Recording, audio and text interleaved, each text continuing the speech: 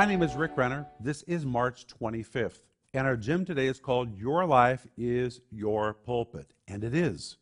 Everywhere you go, you are a sermon that someone is watching. Every word you speak, someone is listening to. You're impacting someone. And that's why we're told in Colossians 4:5 that we need to walk in wisdom toward them that are without. That word without is very key. It's the word echo. It means to be outside of something, and was the very word used to describe people that were outside of Judaism, non-Jews. But then in the New Testament, it is used to describe those that are outside of Christ. People that are outside of Christ, they're watching us. They know that we're Christians.